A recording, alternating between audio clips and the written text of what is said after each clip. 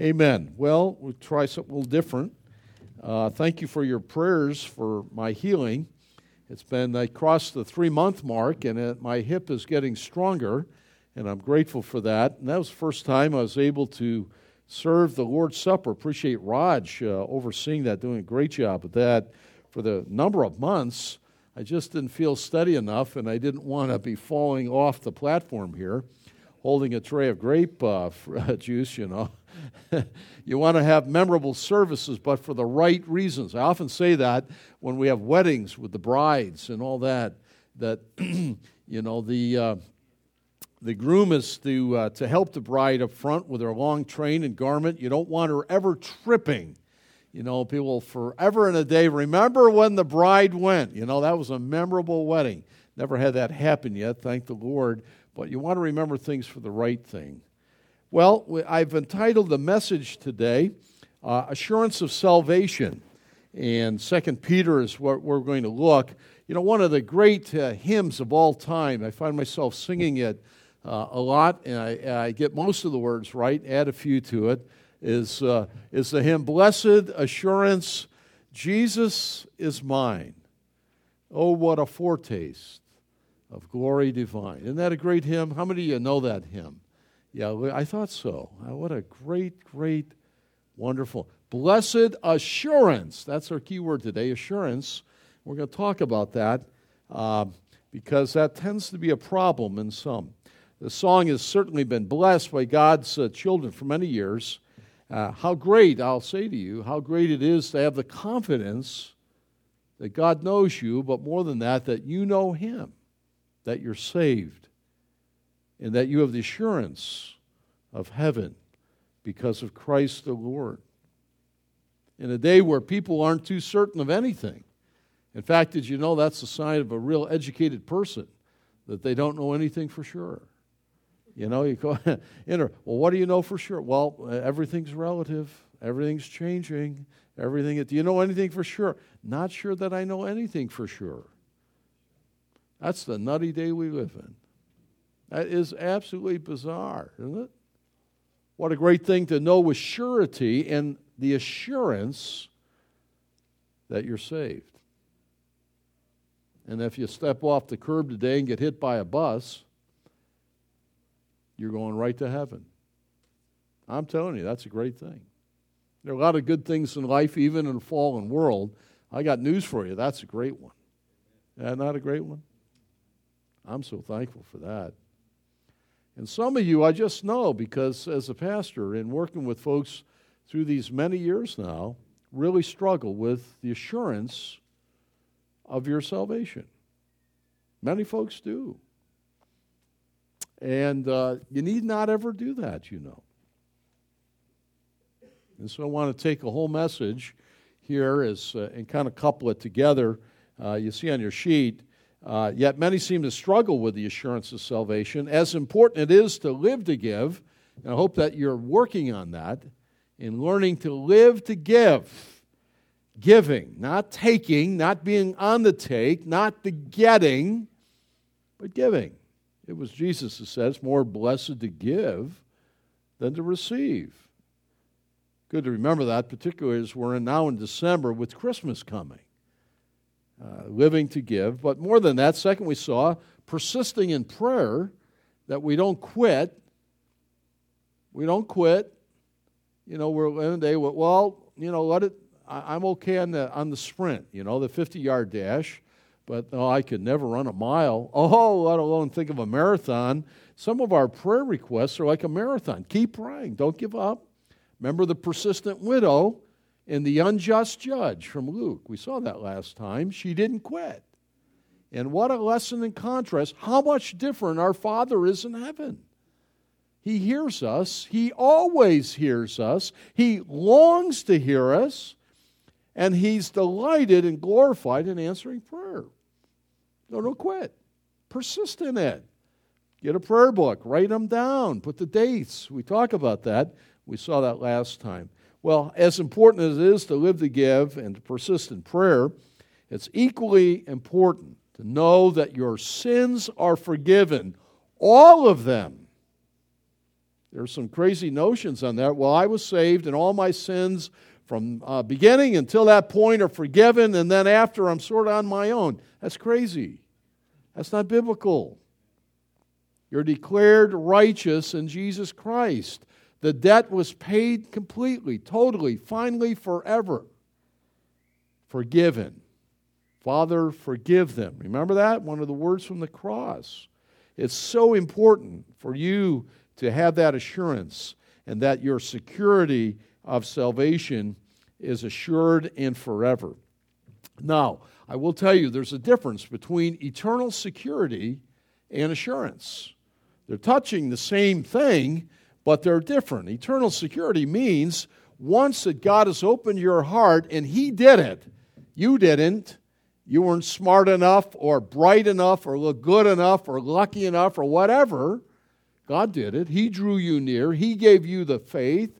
The Spirit of God produced new birth in you, and it was like scales fell off your eyes, whether you were this high or that high, when you heard the Word of God, and God called you to Himself, and you said, I believe. And you were saved at that moment. God did that. He did that in your life. And once He does that, what God does, He does forever. He's not, we used to say as a kid, Indian giver. I used to say that with my brother. We trade, and then he come back, he want his Mickey Mantle card back. You can't. You're an Indian giver. I want Roger Maris. You can't have him. Yes, you can. No, I'll beat you up. He was bigger than me. Those words meant something. Indian giver, Indian giver. I don't know if that's PC anymore, but we used to say that, right? God is not like that. What He does forever. You are secure forever. If it depends on you and I, say, well, God saved me, now I got to hold on. I got news for you. You're in deep trouble. Yet you're thinking wrongly about it. God holds you in the palm of His hand. And I feel badly for churches today where they preach a sort of gospel, but people have this idea that somehow I got to have the second work of grace, or I can't sin, or I lose it. No way. Never happened, ever. You're secure forever. It's a wonderful thing. Now, that's different than the assurance. The assurance is in your and my puny hearts and mine, to believe and act upon what God has said. We're so nimble, and we sin. I'm not sure He really means it. I'm not sure it really is. And we'll talk about that. So notice the difference there. And notice one other thing.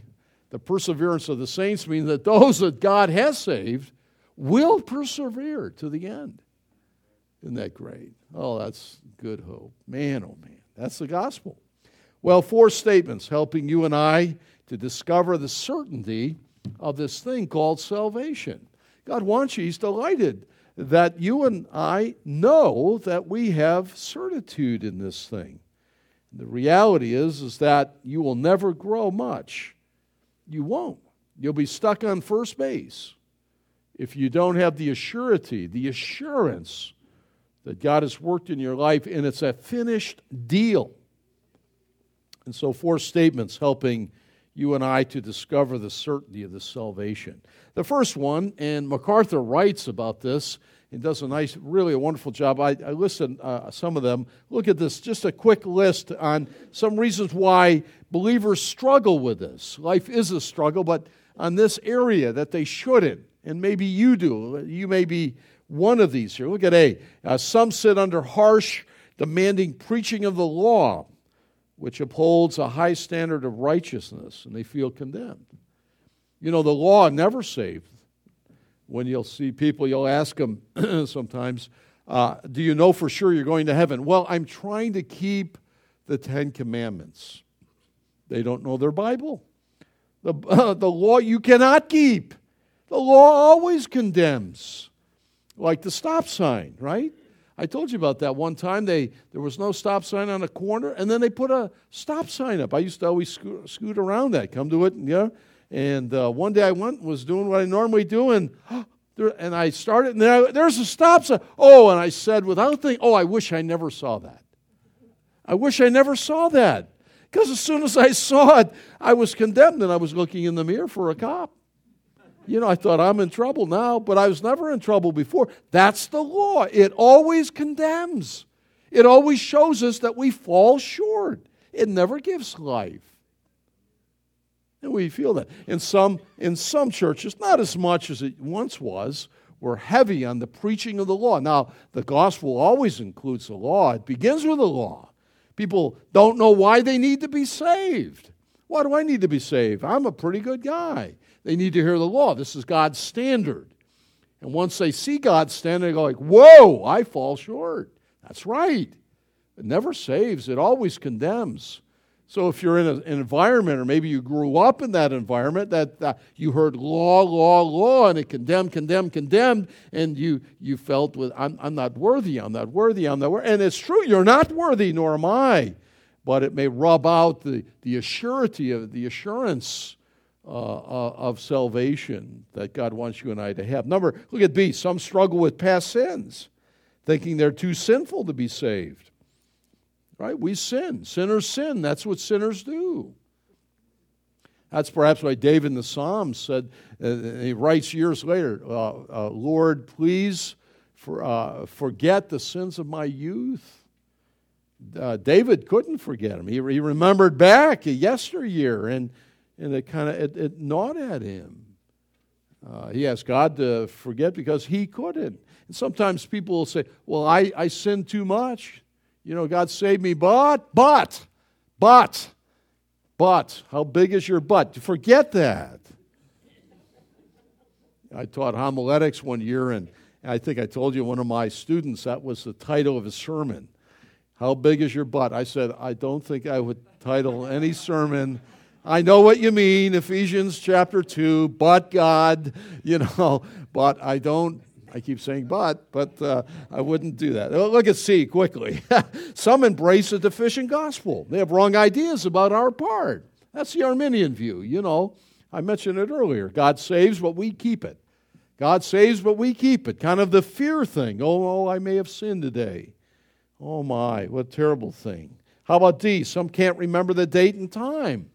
It's nice when you write that in your Bible, the day that God brought you to Himself. But some of you can't. Most of you don't remember the date and time. Some of you do. That doesn't determine whether you're saved. It doesn't. You better have a date and a time. I'm not talking about a Friday night date. A date and a time when you were born again.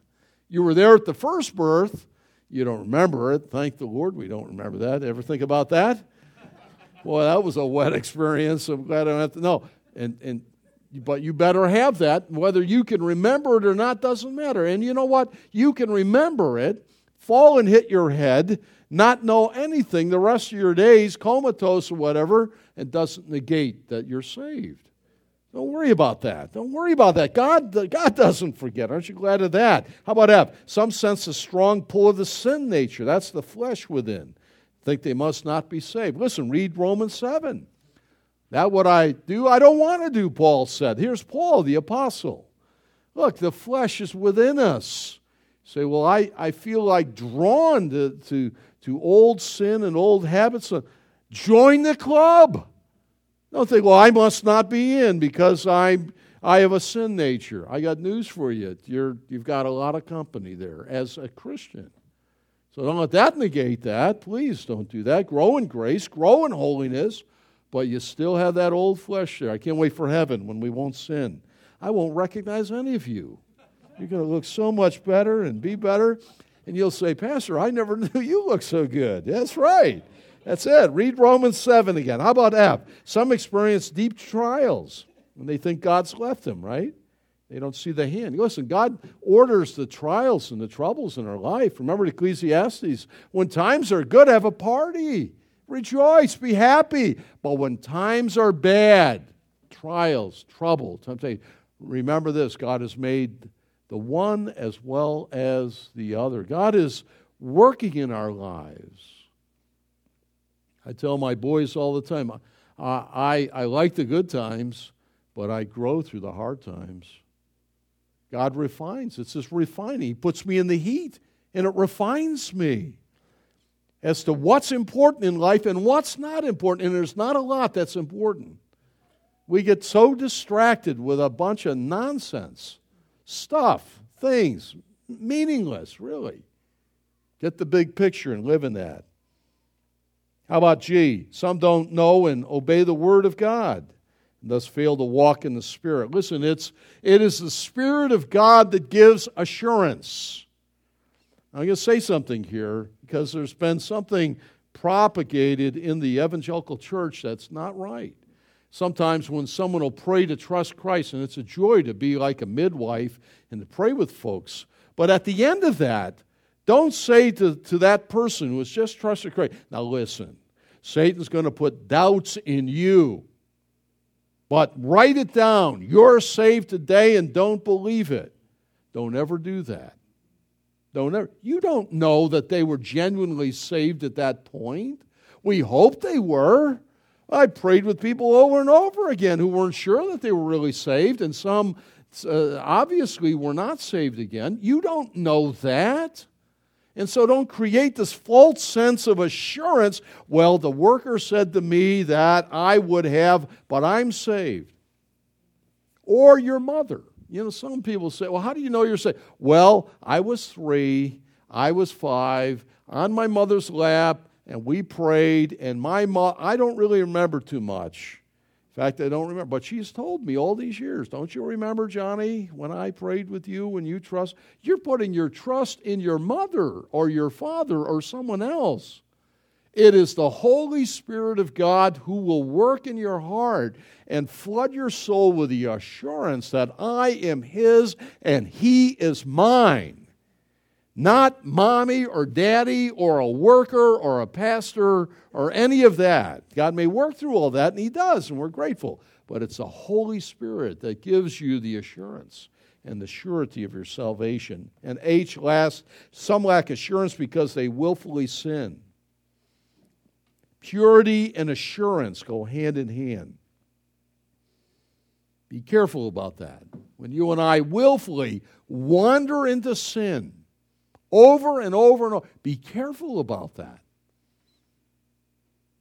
We walk into the darkness, and we could have deceived ourselves. Purity, when you strive in holiness and godliness by His power and grace alone. And assurance, they go hand in hand. They do. It's marvelous. Struggles. Well, there are many struggles in life. Don't struggle with assurance. This should be bedrock so that you'll grow mighty in the forest of God. The second statement, the blessings. Let's just note some of the blessings. They're like great Christmas gifts. The blessings we receive from salvation of assurance, they are abundant. And this is just a few of them. You got to nail this down so that you can enter into this if you've not. A, assurance causes the heart to live at the highest level of joy. Look at what John wrote, the beloved, in 1 John 1:4. We write this, the letter of 1 John to you, so that you make our joy complete. Joy, kera, joy, joy, joy. I have no greater joy than to hear that my children walk in the faith. Joy. It's so much different than happiness. It's a fruit of the Spirit. It's produced in you. Joy and the assurance that you're saved frees you up from the burden. Am I not? I'm not sure, Joy. I belong to Him and He is mine. I say the Lord is my shepherd. I shall not want. Wow, joy. How about B? Such assurance causes us to see God's purpose above everything else.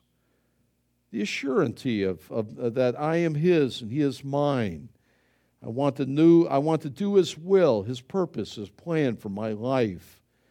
That's the way Jesus taught us to pray in the Sermon on the Mount, the Lord's Prayer. I often say it in my own worship time. Our Father in heaven, hallowed be your name. You know what that means? I'm praying that all people everywhere will hold God's name in absolute distinction and holiness. And they don't now, do they? Very few. They abuse His name. And I'm praying, someday it'll be like that.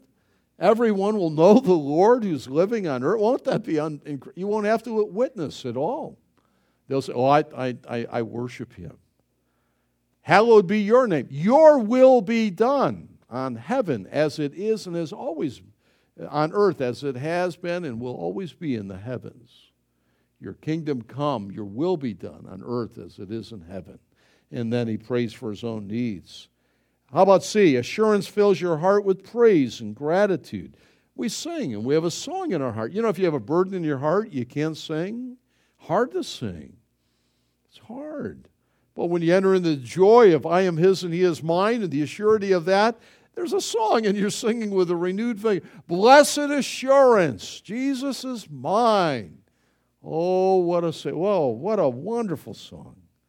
How about D? Assurance strengthens the soul against temptation and trials. In Ephesians 6, 16 and 17, Paul writes, remember that? Put on the whole armor of God.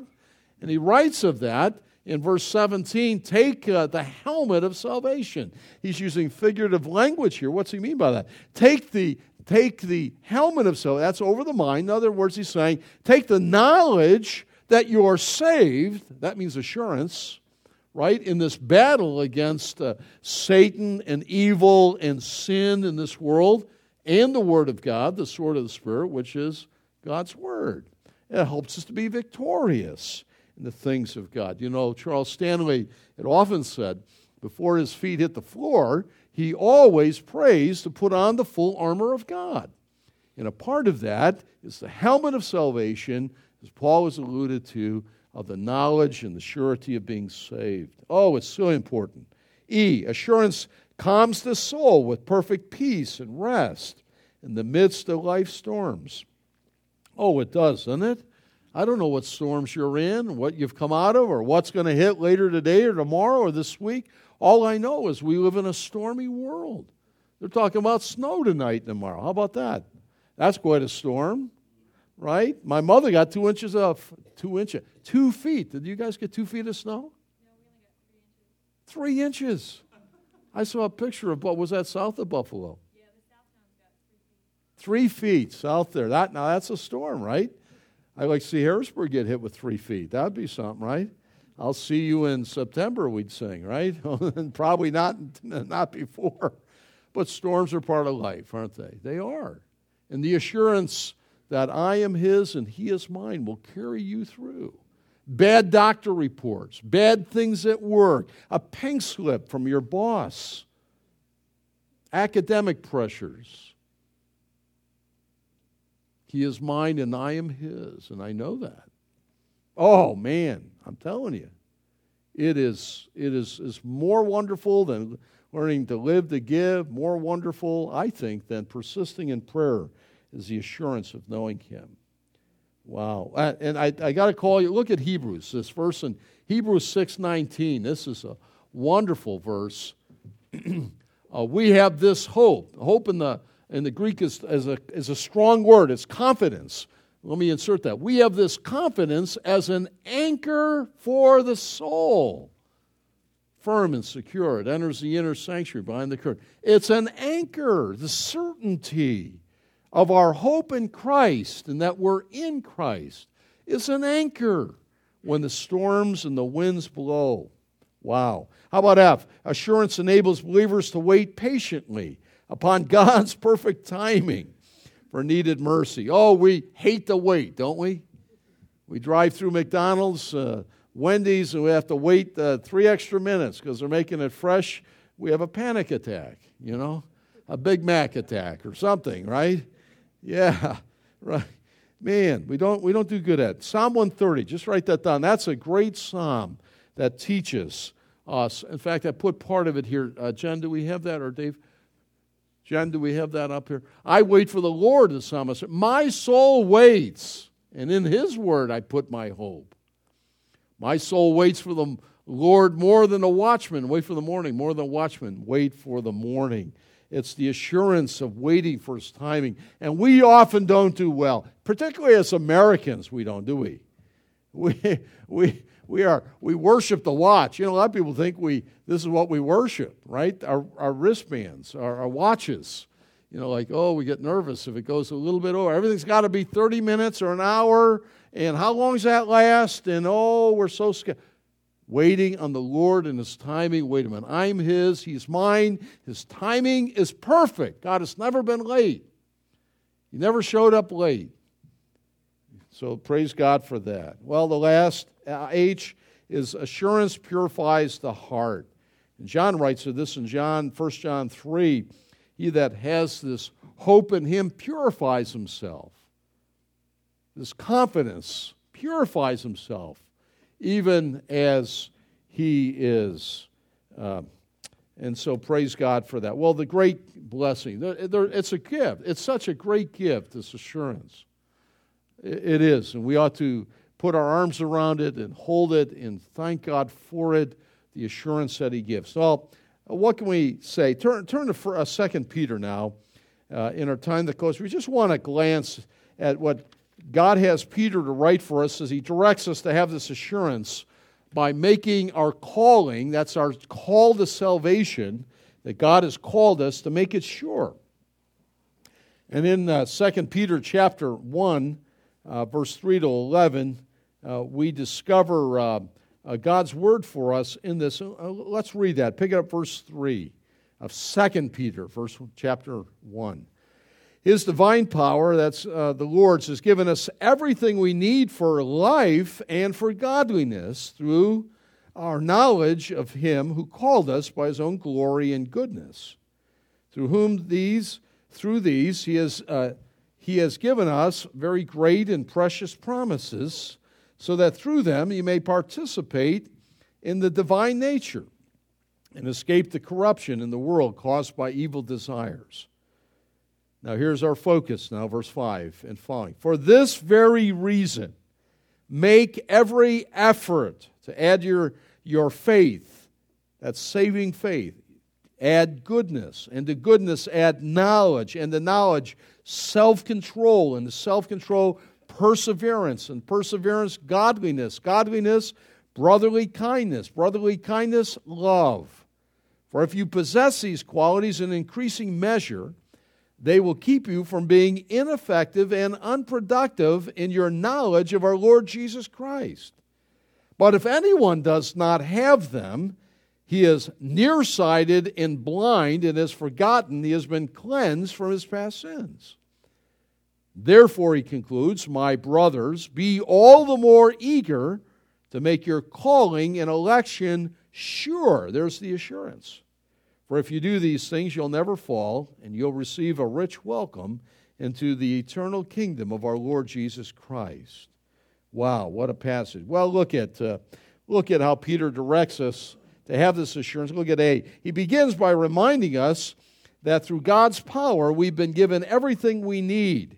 This is the same power that raised Jesus Christ from the dead, that works in you and works in me as Christians. Well, what has He given us? Everything. Well, number one, He's given us life. That means our salvation. He's given you everything that pertains to life. Zoe. So many times you'll hear that word, Zoe, or a form of that, and that's the word for life. He's given you eternal life in Jesus Christ. That's the beginning. And then second, everything we need for life and for godliness. This is Eusebius, the church historian and preacher, years and years ago. It means He has given us everything we need for God-likeness. That's what He's doing. God is making you, if you're a Christian, into the likeness of Jesus. God-likeness. Godliness is a good way to think of that. The 50-cent word is our sanctification, but that's what it means. And so Peter in B gives us a key here, doesn't he? He says that you and I as Christians must be diligent. There's that word, right? Sounds like it's bound up with discipline, right? We must be diligent to give ourselves to adding to our new birth experience. In other words, the new birth gets us into the family, but don't hang around at the door. Move on.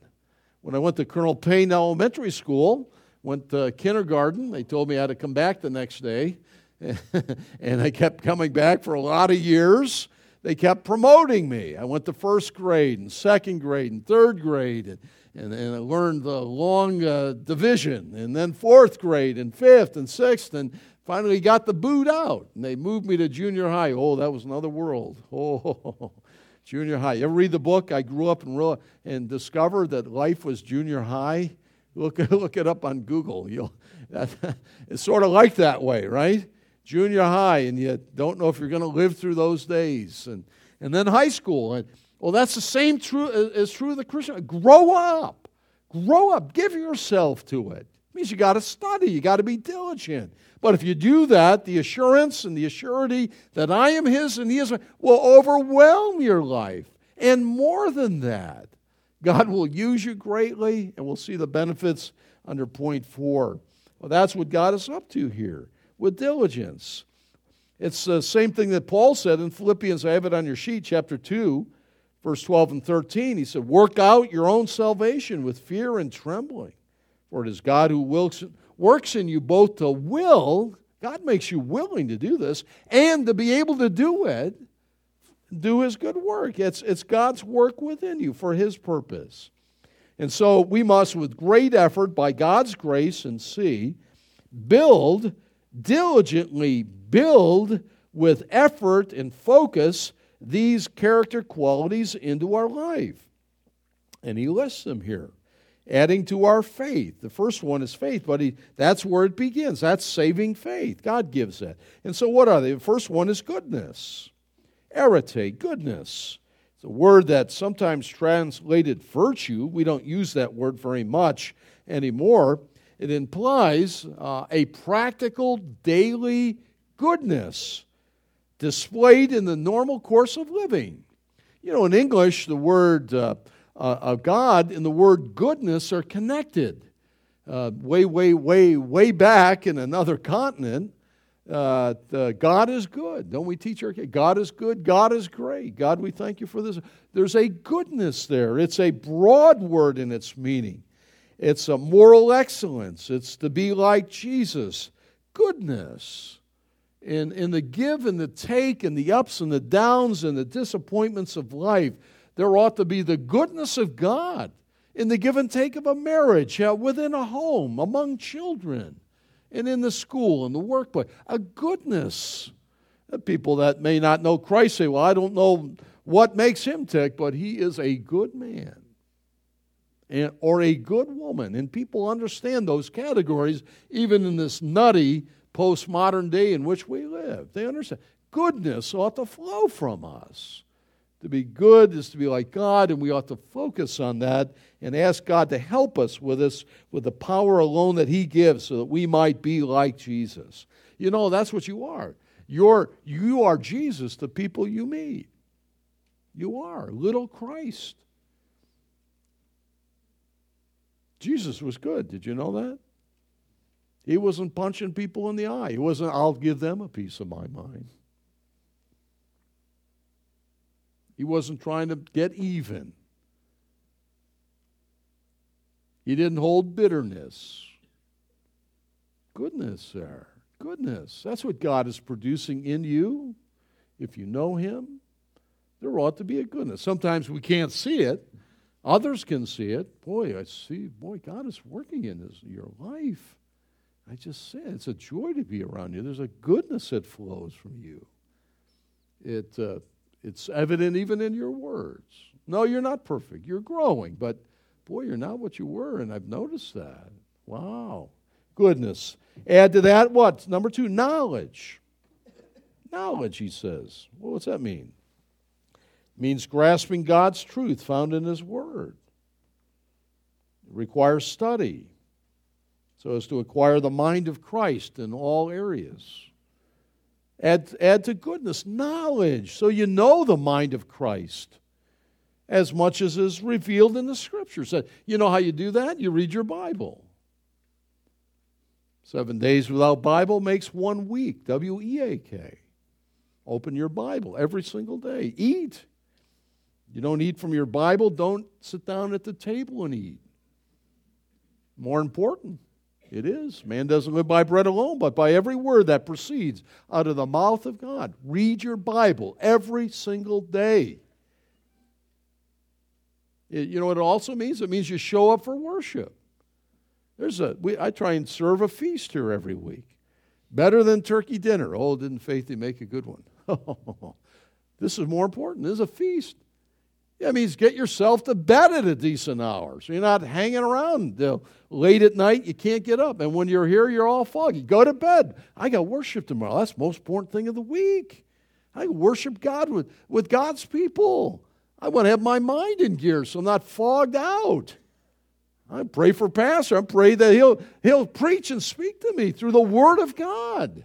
Add to your goodness knowledge. Take notes, write in the margins, study, grow. Get to the end of your life, you're going to want to know the Word. Don't want, Lord, I'm sorry, I was doing crossword puzzles, and boy, I learned all the stats and sports, and I did all these things. I made a lot of money. You didn't study the Word. You don't know me. I get tired of it. I'm getting too old. Let's get off the stick and get in the game. The pastor all exercised here today. I am. This is like 101. I don't know what you're doing if you're not doing that. You're too busy then. Then you ought to pare some things out. Add your goodness knowledge. It'll change your life. I know. Number 3, add self-control. Well, what's that? It's 2 Greek words. It's holding in. It's the idea of holding in. Self-control. Proverbs 25:28 said, a man without self-control is like a city whose walls are broken down. In that ancient day, the walls protected the city. If you don't have self-control, you're vulnerable to anything and everything. Satan is just like, whoa, there's one. Self-control, self-discipline, holding oneself in. It's controlling of your passions instead of being controlled by them. It's an athlete who's self-disciplined. An athlete. Do you love that 1 Corinthians 9:27? I think we have it up here. Where Paul talks about the Olympians and the athletes of that day, and he uses the word, Paul speaking, no, I beat my body and make it my slave. That's self-control. So that after I have preached to others, I myself will not be disqualified for the prize.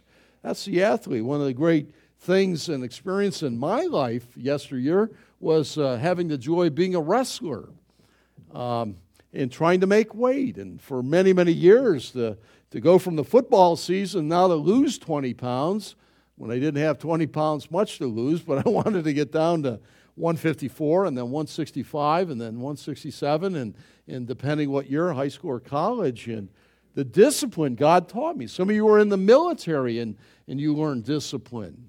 And it transfers to every area of life. The discipline I learned in foregoing eating so that I could make weight and make myself do not what I craved but what I wanted and what was right. I transferred to every area of my life. And we're to live that way. Not be, I'm passionate, or illicit passion. Look, I love passion. I love passion with my wife. Those are good things, right? But so many of our passions are wrong. You're like, I just got sucked. No, get a grip. Get a grip. You name the name of Christ. Goodness, right? Add it to your knowledge of the Word. Be a man or woman under control. Get yourself up early. Get yourself in bed. Do the things you need to do.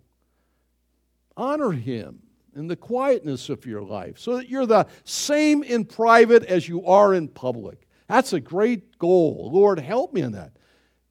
Lord, help me to learn to hate duplicity. I hate that. I love chameleons, but I don't want to be one. Right? So you're the same.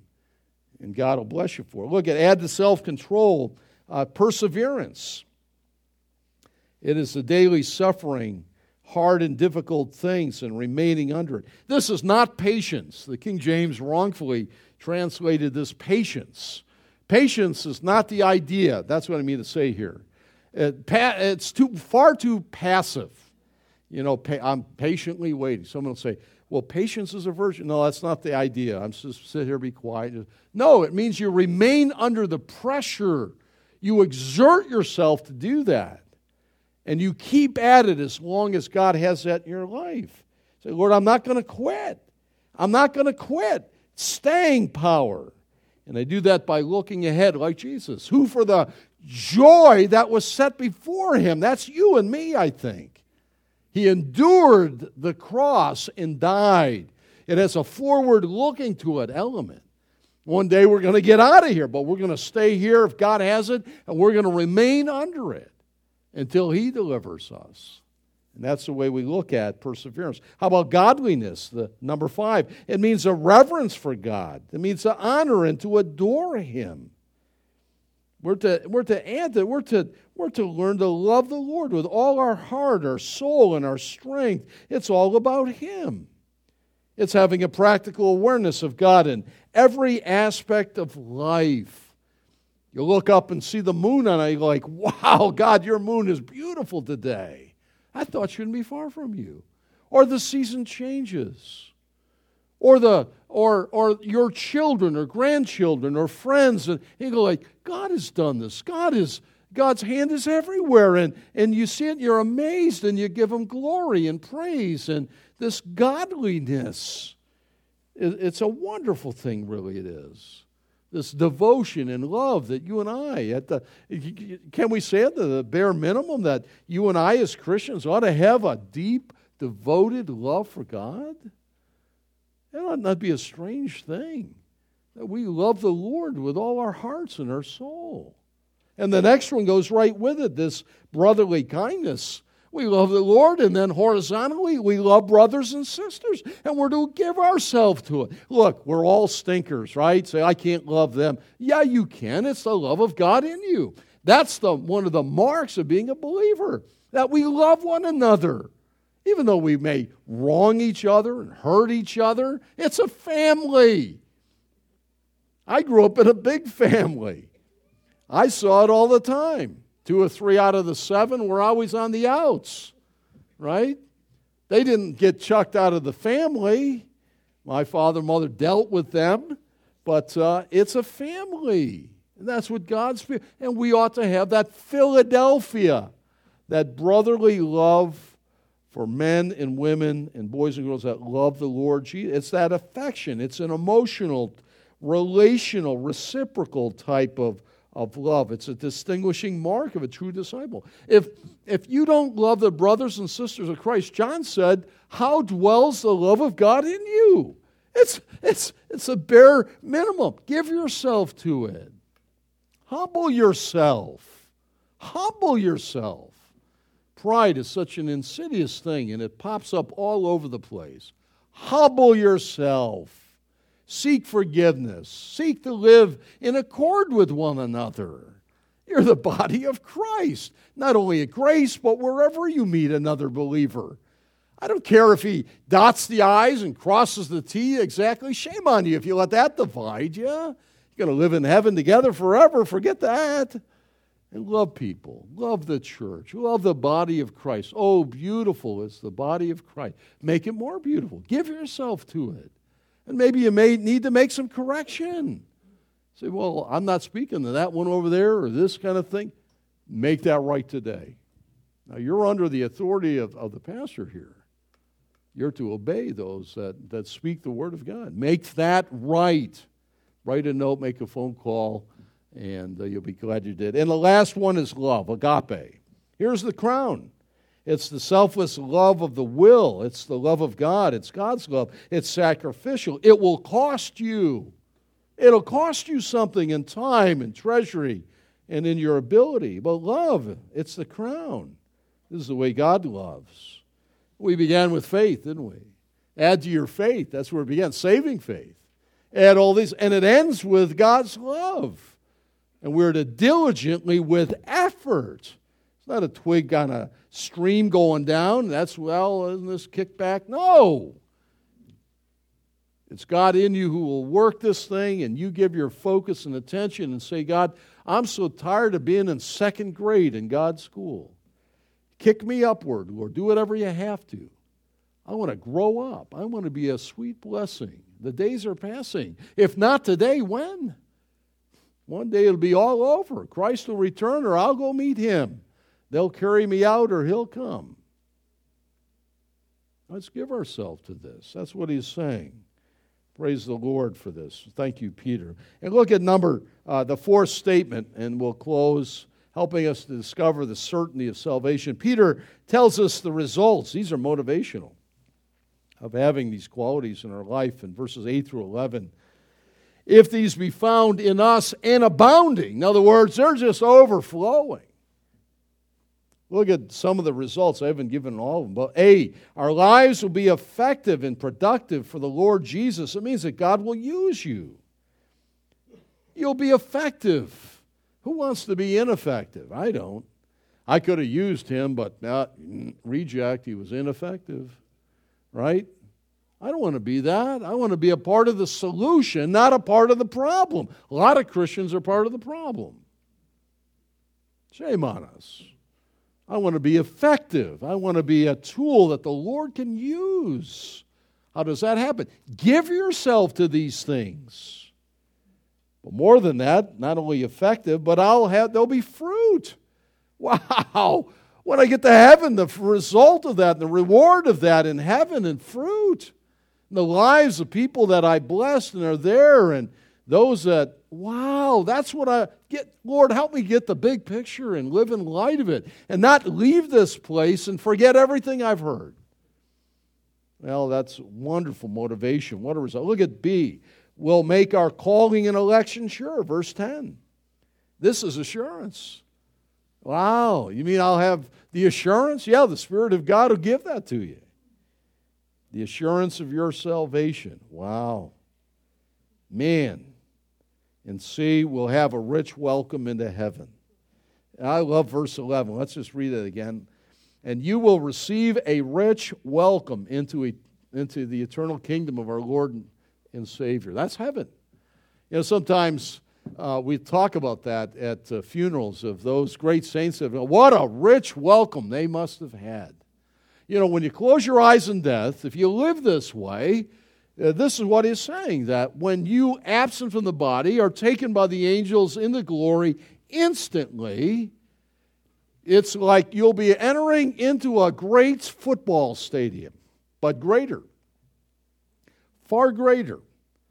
And when they come in, your name will be announced, and the honor will be given, and they'll stand, the great saints of God, from Adam all through the sun. And here he comes. And here she comes by the blood of Jesus.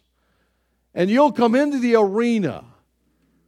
And what a thrilling thing. A rich, wealthy entrance into glory. That's for me. Now, for 7 years I played football.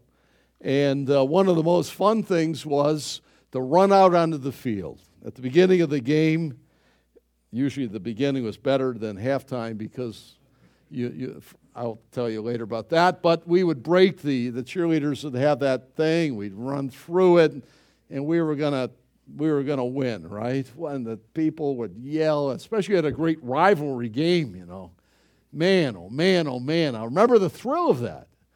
Well, when I think of that, that's nothing compared to what's coming.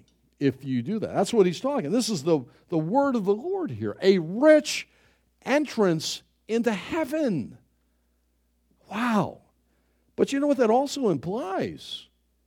That there will be some believers who will not do these things, who will not have a rich entrance. I don't know if they open the custodial door and let them in. I don't think so. Or they just don't mention his name, here they come. I don't know what it means. I don't want to be that. I want to be on the program, right? There he is. It's the grace of Jesus and the blood of Christ completely. That's for me. And if you live that way, you'll sleep better at night. You'll know I am his and he is mine. And that's how you have the assurance of salvation. Isn't that great? Lessons for our life, number one. Number one, assurance of your salvation is given to you by the Holy Spirit. We love your mama. We love your Sunday school teacher and your pastor of yesteryear and whatever you wrote in your Bible. That is not the source of your assurance. It's not. It may help, but it's the Spirit of God right now working in your life, whether you're His or not. It's the work of the Holy Spirit who bears witness with our spirit, Romans 8, that we are the children of God. Number two, what can we say? Your new birth does not rule out your effort. It's all His from beginning to end anyway. He works in us both to will and to do it. So at the end, we throw all our crowns to Him anyway. But give yourself to it. Sometimes maybe I think we love grace, it's the name of our church, and we live in grace, but sometimes we may kick back and think, well, I guess that's it. I don't do anything. No, make all diligence, effort, apply yourself. Maybe in school, your math teacher said, well, I think he could do it if he would apply himself. I know none of you ever heard that. None of you. Apply yourself here. Apply yourself. Is there anything more important? There isn't. Number 3. Look at 3. Diligently, with effort, build these qualities into your life. Focus on it. And ask the Lord to give you help from beginning to end. Lord, help me. I'm a dunce. I'm stupid. I'm lazy. I'm undisciplined. I'm a sinful man or woman. Lord, help me. Help me. And He will, I promise you. I know it's true in my own life. Number 4. If you do, you'll have the assurance of your salvation. And if you do this with diligence, you'll have a rich welcome into the arena, to heaven, and all that means, and I'm sure we don't even have an idea. And if I go first and you come in later, I'll be standing cheering for you. Wow. How about that? Wow. That's what the Scriptures teach. And number 5 and last, if you don't do these things, you say, well, I really don't care about it. I don't know why pastors all exercise today. It just may be possible. It just may be possible that you're still lost and you've never been truly saved from the penalty of your sin. And I would ask you today to really think about that and to ask the Lord to reveal that to you. Whether you're lost and still needing to trust the Lord Jesus Christ as your Savior from your sin. And in that moment, in the quietness of that moment, you can say, Lord Jesus, be merciful unto me, a sinner. I receive you as my Lord and as my Savior. Thank you for the love of God, grace of God. Thank you for dying in my place. And He will save you forever and ever and ever. That's what makes a Christian. That's for me. Praise God. Wow. It's so important for you to have assurance. Bless the Lord. Leave this place today, if you know Christ, saying, I'm His, and He is mine. I don't know much. I can't remember most of whatever I learned, but I do know this, that He is my Savior. Praise God. Let's stand and be dismissed with